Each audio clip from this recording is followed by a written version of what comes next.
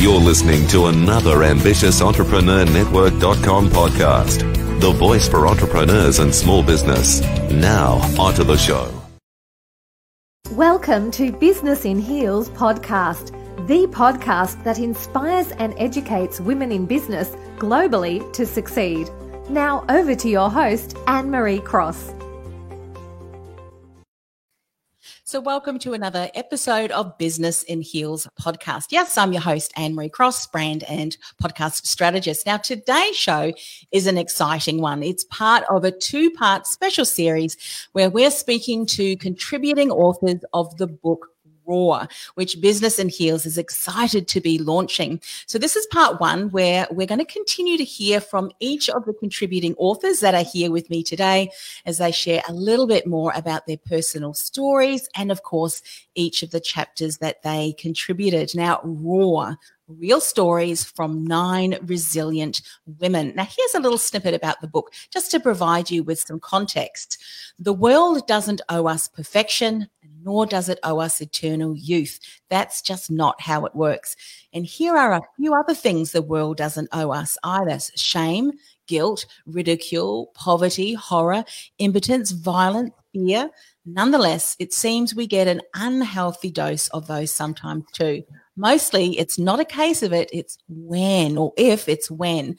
And while you can surround yourself with positive, like-minded people to help you through, when it's all said and done, it's those lonely hours between 2 a.m. and 4 a.m., I'm sure you know those ones, when we often find ourselves facing our demons. So let's welcome some of the contributing authors on today's episode, where they're going to share a little bit more why they contributed their chapters. So we welcome Kim Wright, Tina Daisley, Lisa Sweeney, and Kirsten Gunnis. Welcome, ladies.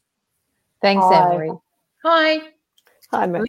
Let's start with you, because you are the CEO of Business in Heels International. Before we speak about your chapter, I'd love to find out, and I'm sure the audience would as well, is why you decided to create this project, why you decided to spearhead the book, which I know is going to be an incredibly important and influential resource, especially considering what we are facing in the world today, especially if we're living in Victoria.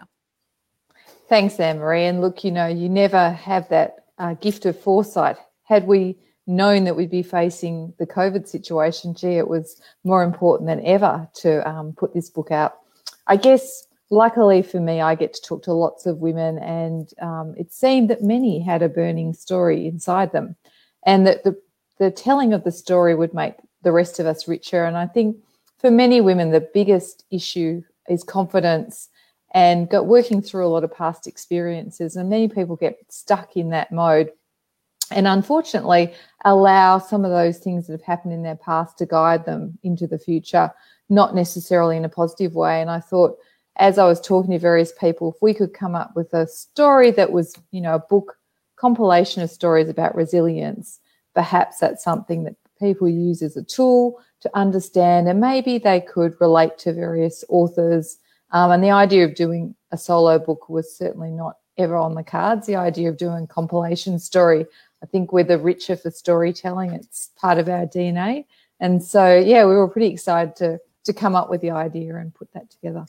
Yeah, fantastic. And of course, your chapter, Lisa, is Focus on the Good. I'll just read a little bit of a bio that you've sent here. And you said you see it in your 2 children every day. They're calm, and at times not so calm, acceptance of things not going to plan, and the resultant determination that leads to further experimentation, frustration, fun, growth, enjoyment, frustration again, and the eventual pride that it is the hallmark of their success. So share a little bit more, Lisa, about what inspired you to write your chapter, Focus on the Good.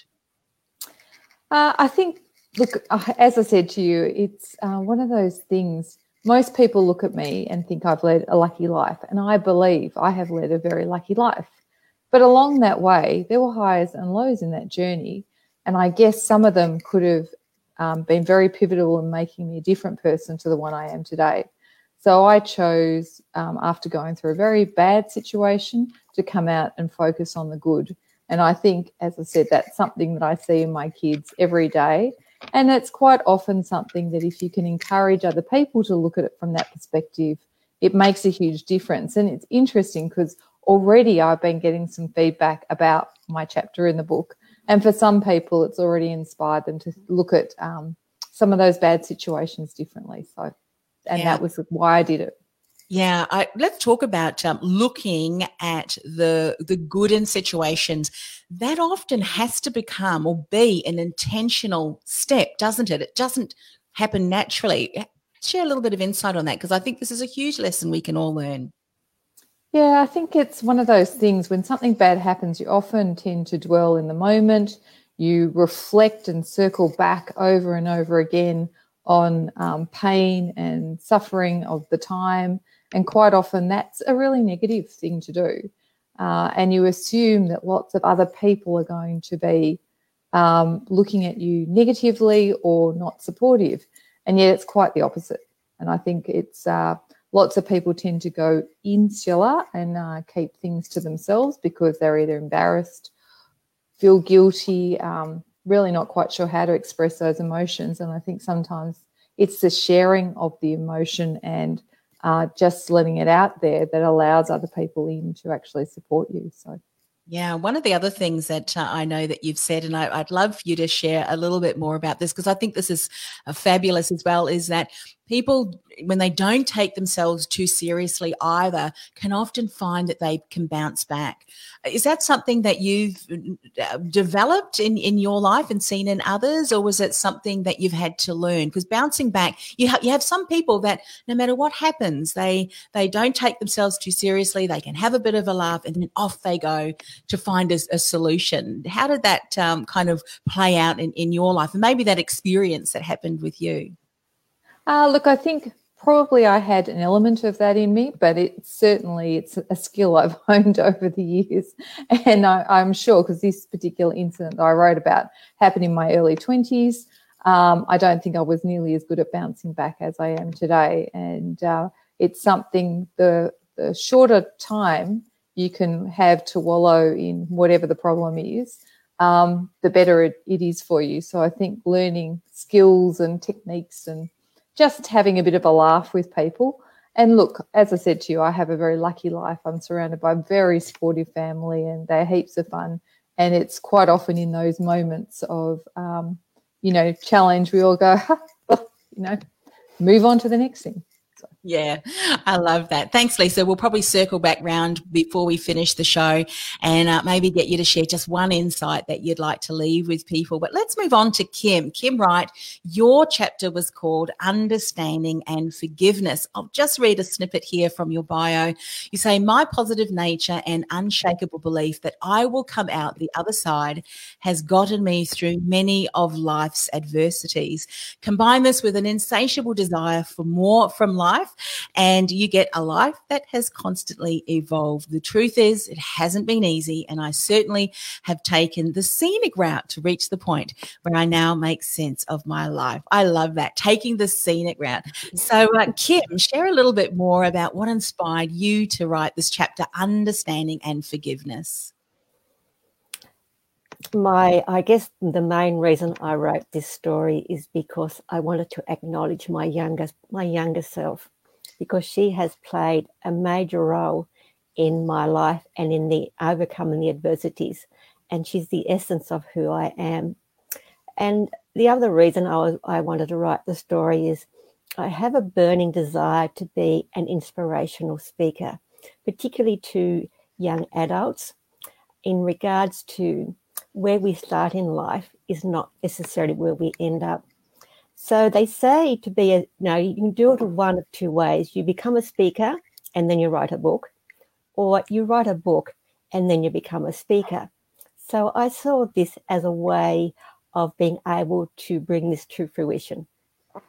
I love that. And, how often it would be something that we'd all want to do is to write a note or write a letter to our younger selves. And, of course, you've written a chapter, which I'm sure many of the insights you would have shared with her are now insights that you share with others. What would you say would be the greatest gift or insight that you would like to share with her that you know is going to be so empowering? I mean, when we think of what's going on in our world today, and, you know, with a lot of the challenges that many of our youth that perhaps, you know, was the same age as you were, Kim, a lot of challenges. So what would be that one insight that you'd really want to share and leave with her today?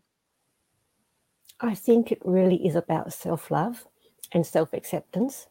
There is a lot of challenges. Our young people, you know, even doesn't matter what decade or what era we're talking about, there are challenges when you're a teenager. There's a whole lot of body changes going on, a lot of conflicting messages. And in amongst that, we're meant to be knowing where we're heading in life. Now, you know, the current pandemic has brought in a lot of uncertainty, but you know what? Uncertainty is part of life. So I think I'm fortunate because of my life experiences. I have developed resilience, and I know that I will come through this, and I know the world will come through it. How it will come through it, I don't know, but we will come through it. And it comes back then to the individual to have that unshakable belief in yourself that no matter what, you can take care of yourself and you will get yourself through this. Something that you've said here, and I'm just going to read it, and it beautifully emphasizes what you've just said about the self-love. I mean, often as young people, and even not so young, I know, you know, as adults, as women, we can often take this on board as expectations and what others think of us. But I love the reminder that you've said that the belief of us being worthy, of being good enough, of being deserving, that's so important, because when we don't have that certainty, we can often then be swayed by people's opinion of us. And I don't know about you, but it's not nice to feel that pressure, is it? What would you say to someone that perhaps still has a little bit of growth to go in accepting of themselves, even though maybe some circumstances has been that they wish that hadn't have happened? But I know in your situation, in your chapter, you've certainly gone through that and grown through that. But what would you say if someone was still struggling through that? Do the work. It's not easy, and I don't wish to play down anyone's struggles, but the answers are within you, and you need to do that work. Now, sometimes you may need to get professional help to help you through that process, but you cannot. Life is too short. None of us can afford to sit around for too long. As Lisa said, sitting in the wallow of it, in the misery of it, and playing the blame game. You know, the sooner you can call on your own resources and build that sense of self-belief, find people who believe in you, find people who support and encourage you, and surround yourself with those people. And it's there's no one answer. It's an individual journey. We all walk our life in the path that we choose, and I do believe that we choose it. And there will come a turning point in life for some people when they are fed up with their own crap and they decide to start making the changes to have a happier and a more successful life than the one that's currently being dealt to them. I love that. And what I really want to emphasize in something that you've just said, just in case people have missed it, no matter what's happening, you have a choice. And the choice may be what you've said, you know what, I'm going to get support. I'm going to surround myself with people who speak positivity into my life, who are there to support me. And it really needs to start with ourselves, doesn't it, Kim? It really does. I love that. Thank you so much for sharing. So Tina, let's move on to you. Your chapter is called The Upside of Falling Down. Let me just read a little bit about what you've said in your bio. You've said that you have found your happy place, supporting people and organizations to connect with their values, to redefine success for them on their terms. After spending 20 years working hard to tick all the boxes for success, you finally realize that the two most important things that you are missing are the same things that you believe are two of the most underused, misunderstood, and undervalued words in the English language, and certainly in our workplaces. I'm intrigued. Are you going to share what those 2 words are? Do we have to get a copy of the book? Tell us more about how it's falling down. I have to get a copy of the book. Anne-Marie, for me, my story is about the surprise of my story, I suppose, and that as I've over the last couple of years, I keep getting asked to share my story, and then I get asked to come and speak to people around resilience and run workshops and things on resilience, and it made me kind of reflect on other people's perception of my story. And I realised that what was surprising to me could very well surprise most of us, or many of us for certain, because we're all so busy beavering away doing what we think we need to be doing and doing what we think is the right thing to do, that sometimes we actually forget to check in if we're doing the right things, and that can have pretty big consequences. Yeah. Was that something that you learned or observed? Because, sometimes we learn our greatest lessons after it's kind of been repeating over and over again. And I love the way that Kim said, sometimes you just get to a stage where you go, you know what, enough is enough. So how did that pan out for you? Was that a lesson gradually over time, or how did that work? That worked like a brick wall. So I was incredibly skilled at ignoring my reality, and had an amazing facade up about how well I was doing with everything and coping with this crazy world that I had created for myself. And then my body was the message, and so it certainly wasn't a slow dawning. I didn't have this moment of reality.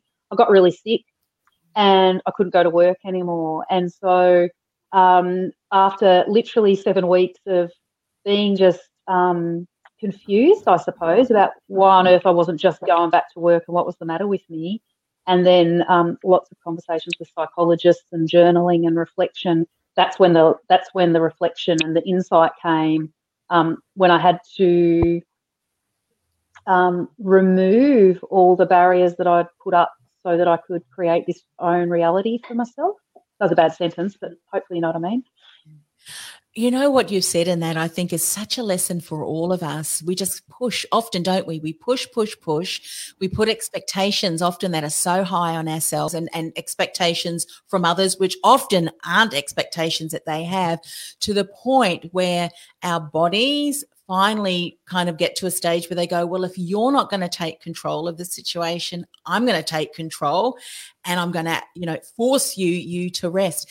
If you could go back, and why I'm asking to share this, I know that there's going to be other women and maybe even men that are pushing and not noticing the signs that their body is saying, or maybe even taking heed of the people who love them and are close to them to say, no, you need to slow down, look after yourself, give yourself some space and grace to rest. What would you say? Maybe similar to, I think, what Kim was saying, she would have loved to write this to her younger self. What would you say to that younger you, some of the warning signs to take heed? Oh, I get asked this a lot, actually, and it is about listening to those other people. And so my advice to everybody, and if I could turn back time, would be that when I was well and when things were kind of humming along nicely for me, I wish I'd sat down then and thought about what are kind of the signs that I might be losing control, or what are the signs I'm getting too tired and I'm starting to not listen to everybody. I think of it as a kind of well-being traffic light. But as part of that, knowing who your team is, and so identifying the 5 or 6 people in your world that truly love you and know you well and have nothing but your best interests in mind, and make a commitment to yourself that if 2 or 3 of them raise with you that they're concerned, that instead of just brushing them off, you might just find the space to listen to what they say and just entertain the conversation, because the people that knew me best saw this coming, and I'm great at convincing myself, let alone everybody else, that things were okay, and so I just kept pushing them away. There were plenty of conversations that people tried to have with me that I dismissed. Would you say that often we put expectations on ourselves, but and as women, what we tend to do, because we wear a lot of different hats, best friend, mum, wife, business partner, all of those things. We try and stretch ourselves way, way, way too thin. One of the things I think as women that we often struggle with, and maybe we'll open this up later, but I'd love to hear some of your thoughts and insights into this. We find it hard to say no to things that may come across our desk, or no to things that other people, because often we're the doers. We go, you know what? Tina can do that. And then you may not have the heart to say, look, I'm sorry, I'm stretched so thin. Let's talk about that, because I think a lot of women struggle with no, that word NO, which, by the way, I don't think is one of the words in the book that you're talking about. But share a little insight about that. Yeah, absolutely. So right. And, the reality check for me was that I thought it was all about wanting to help people that made me say yes too easily. And then I had to realise that it wasn't so much about helping people, but a fear of letting people down, which led to this whole progression of realisations around it's not just about letting people down. It was about people then not thinking I'm good enough or I'm not worthy.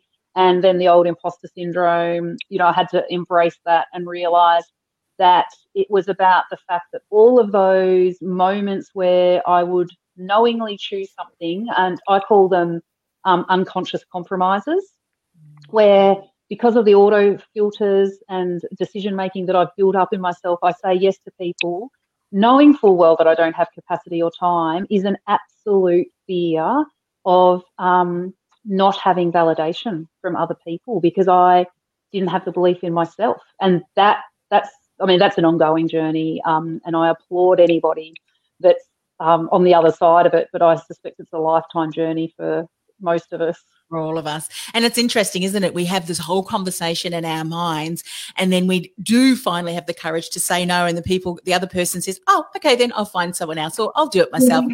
And it's like, well, I just spent half of my, an hour worrying about nothing. So yeah, love that, Tina. Kirsten, your chapter was called I Accept Me. Let's just read a little bit of your bio. You have worked internationally and domestically in the telco industry, and you know how hard it can be to succeed as a woman on your own merit. Now, you're passionate about supporting women to win the rewards they deserve. And with over 25 years of experience within operations management, you have seen it all. Love that you've captured that in this book. So I Accept Me. Tell us a little bit about your thinking behind writing that particular chapter. Well, I think, and the message is similar to all of them from everybody else. It's a process that we all go through. Because when we're born, there are expectations placed upon us. Our parents always want the best for our children. And so, unfortunately, for some of us, we take those expectations and really run with them. And I think, my personality type, it just took all of those. And it wasn't until I was diagnosed with a mental health issue in my early 30s, and quite a severe one, that it really required me to stop and build a support team. I had probably already unconsciously built a number of coping mechanisms for myself, but I was able to get through right up until something quite disastrous in my personal life occurred, which required me to actually just stop and think and go, perhaps my life isn't what it's all been cracked up to be. And are these decisions that I've made consciously or unconsciously? Is there perhaps changes that I need to make? It's a difficult process to go through, I think, Anne-Marie. You mentioned a number of different things, different aspects or insights. Do I need to do this and this? And often the answer is, well, actually all of them or a combination of them. And isn't it interesting? I think, a number of the ladies here today have said it was something that happened, that occurred, that really forced you to make a decision in the changes that, to support you in moving forward. And how wonderful it is that now you're able to share those insights, especially for other women that may be experiencing the same things.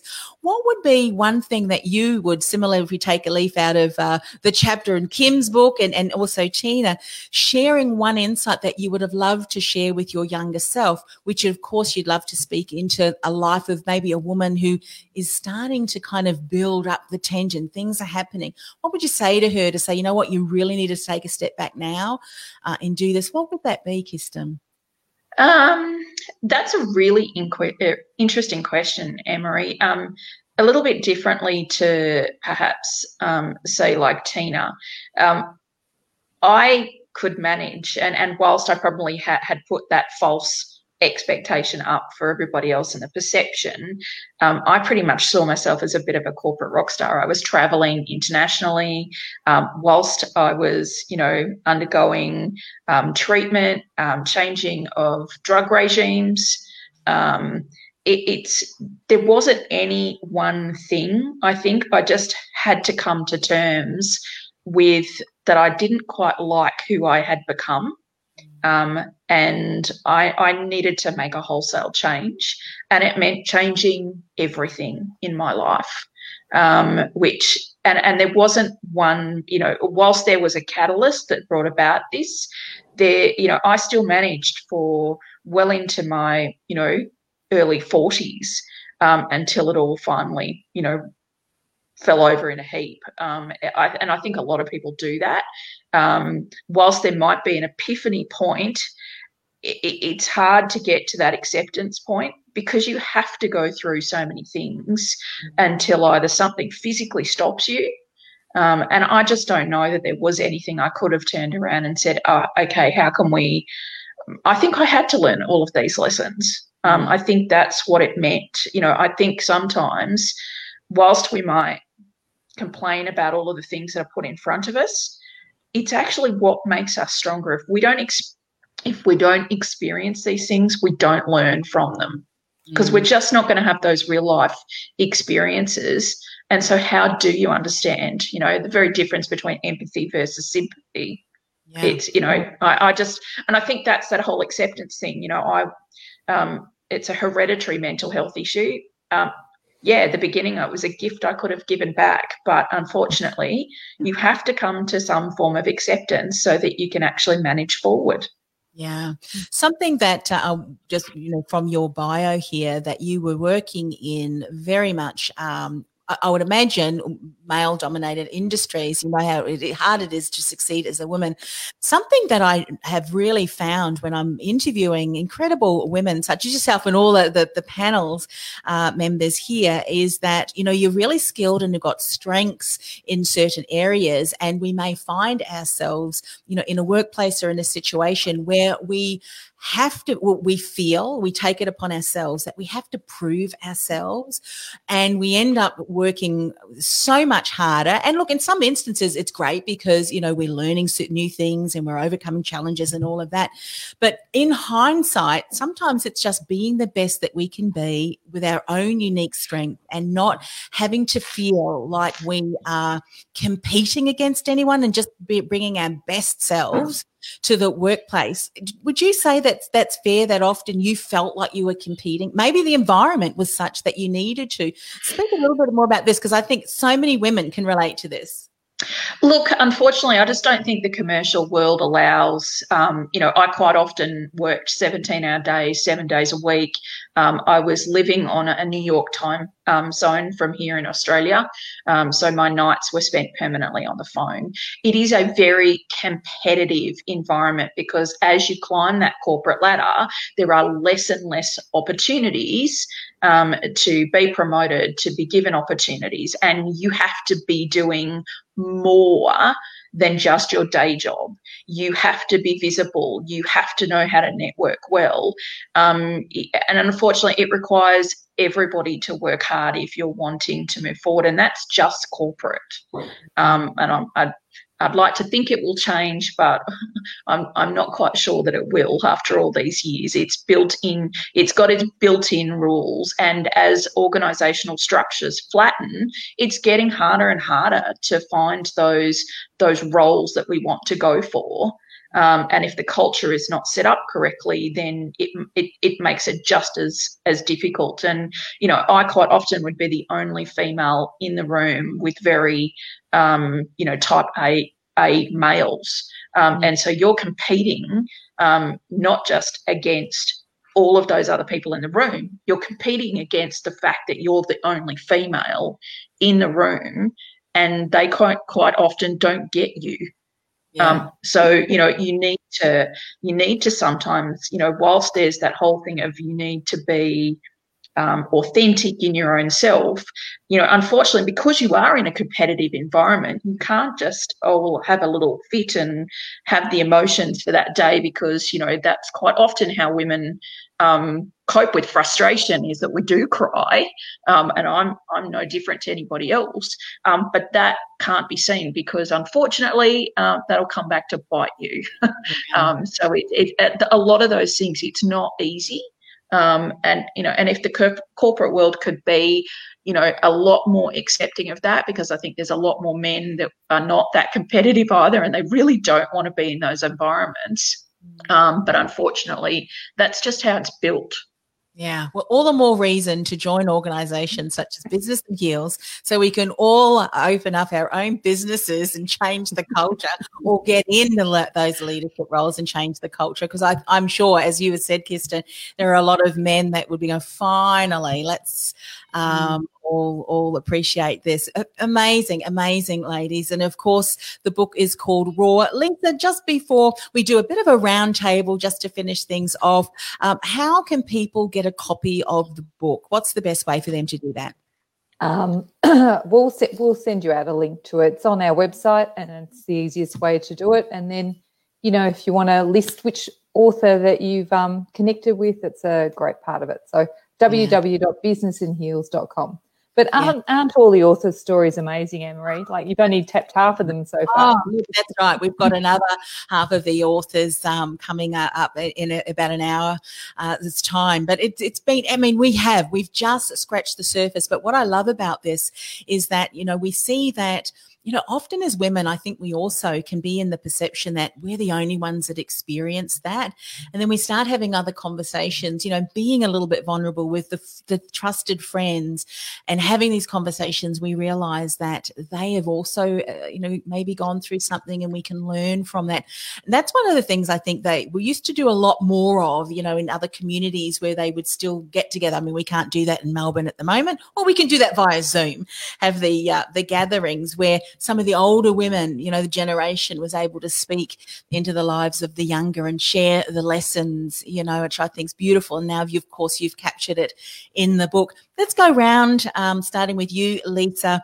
What would be one last insight that you would love to share today, maybe relative to the book, or maybe just for women who may be listening today, when we're talking about resilience and building resilience? Yeah, and I think, well, my message would be, no matter what you're feeling at the moment, there's nothing that's that bad, really. You know, go and talk to other people, get connected, you know, share any problems that you're feeling. Now is the time to be more connected than ever. I love that. And maybe, Kim, what would be one last thing that you would like to share, one insight about resilience? Very good question, Anne-Marie. Resilience.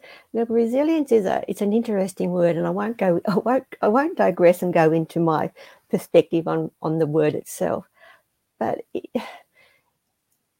to become resilient, you need to first of all have the issues. You know, we can bounce through life thinking it's all just fantastic and nothing really ever affects us, but you can only ignore it for so long, and it will come back and bite you. And so you're probably doing yourself a disservice by not recognizing it earlier. I know myself, it took, it was in my 40s before I actually said to myself, I'd had enough and I wanted to make some changes. But looking back on that, though, I'm not sure who said it, but I think it was Kirsten. You know, those experiences I had to keep repeating those until I said to myself, I've had enough and I want to make the changes. So I guess my message is get to that I've had enough stage quickly, so that you do make the changes to become resilient, because otherwise the universe will keep sending you these experiences until you get it. Brilliant. You didn't see this, Kim, or the rest didn't see it, but when you said that, learn it quickly, I could see everybody in the book going, absolutely. You know, sometimes, I mean, maybe this is just me, you can tend to be a little bit stubborn. It's like you have to, but like the second time round, and if you have to do it the third time round, make sure it's the third time lucky, get the learnings, get the support that you need. I love that. What about you, Tina? What would be one last insight that you want to share? Mine would connect really well to Kim's, actually, because I call it the silent B in resilience, which is boundaries. So I think particularly those of us sort of in our 40s, we grew up without needing to learn our boundaries because they were there physically. Our parents were in an environment where offices were physically unlocked and locked, and life was compartmentalized. And so we were raised in a way where those were assumptions that would be what we would have throughout our life. So we've not only not learned how to identify the boundaries we need, but we don't know how to implement those boundaries so that we feel comfortable that they work for ourselves and everyone around us. And so I just really encourage everyone to have a really good think about what the boundaries are and their limits are that they need, so that they really can get through things quickly. Because, of course, resilience doesn't mean you don't have a hard time. Resilience means your recovery is quick, as Kim said. So boundaries. Yeah, I love that. And that's true, isn't it? I can't remember whether it was a colleague or a client that said this. We talked about resilience being a muscle.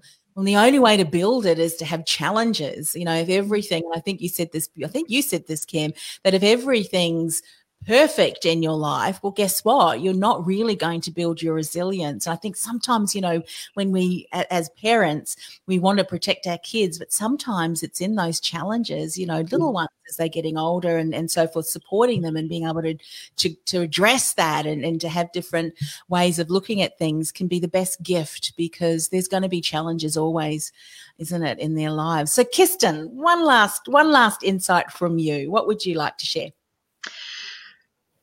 Look, I think if you do find that you're, going through something, get the right assistance. Build a support team around you. Because until you get to that acceptance, it's really hard to move forward. And that's what I found, because you're always pushing back on whatever the situation is, because you're either going, look, this is the way I want it to be, or I just don't accept it. So, so therefore it's not real. As Kim said, you do have to get to that point at some point really quickly, because you need to accept it, because only then, once you've accepted your situation, can you then go, all right, this is where I'm at. What am I going to do to change it?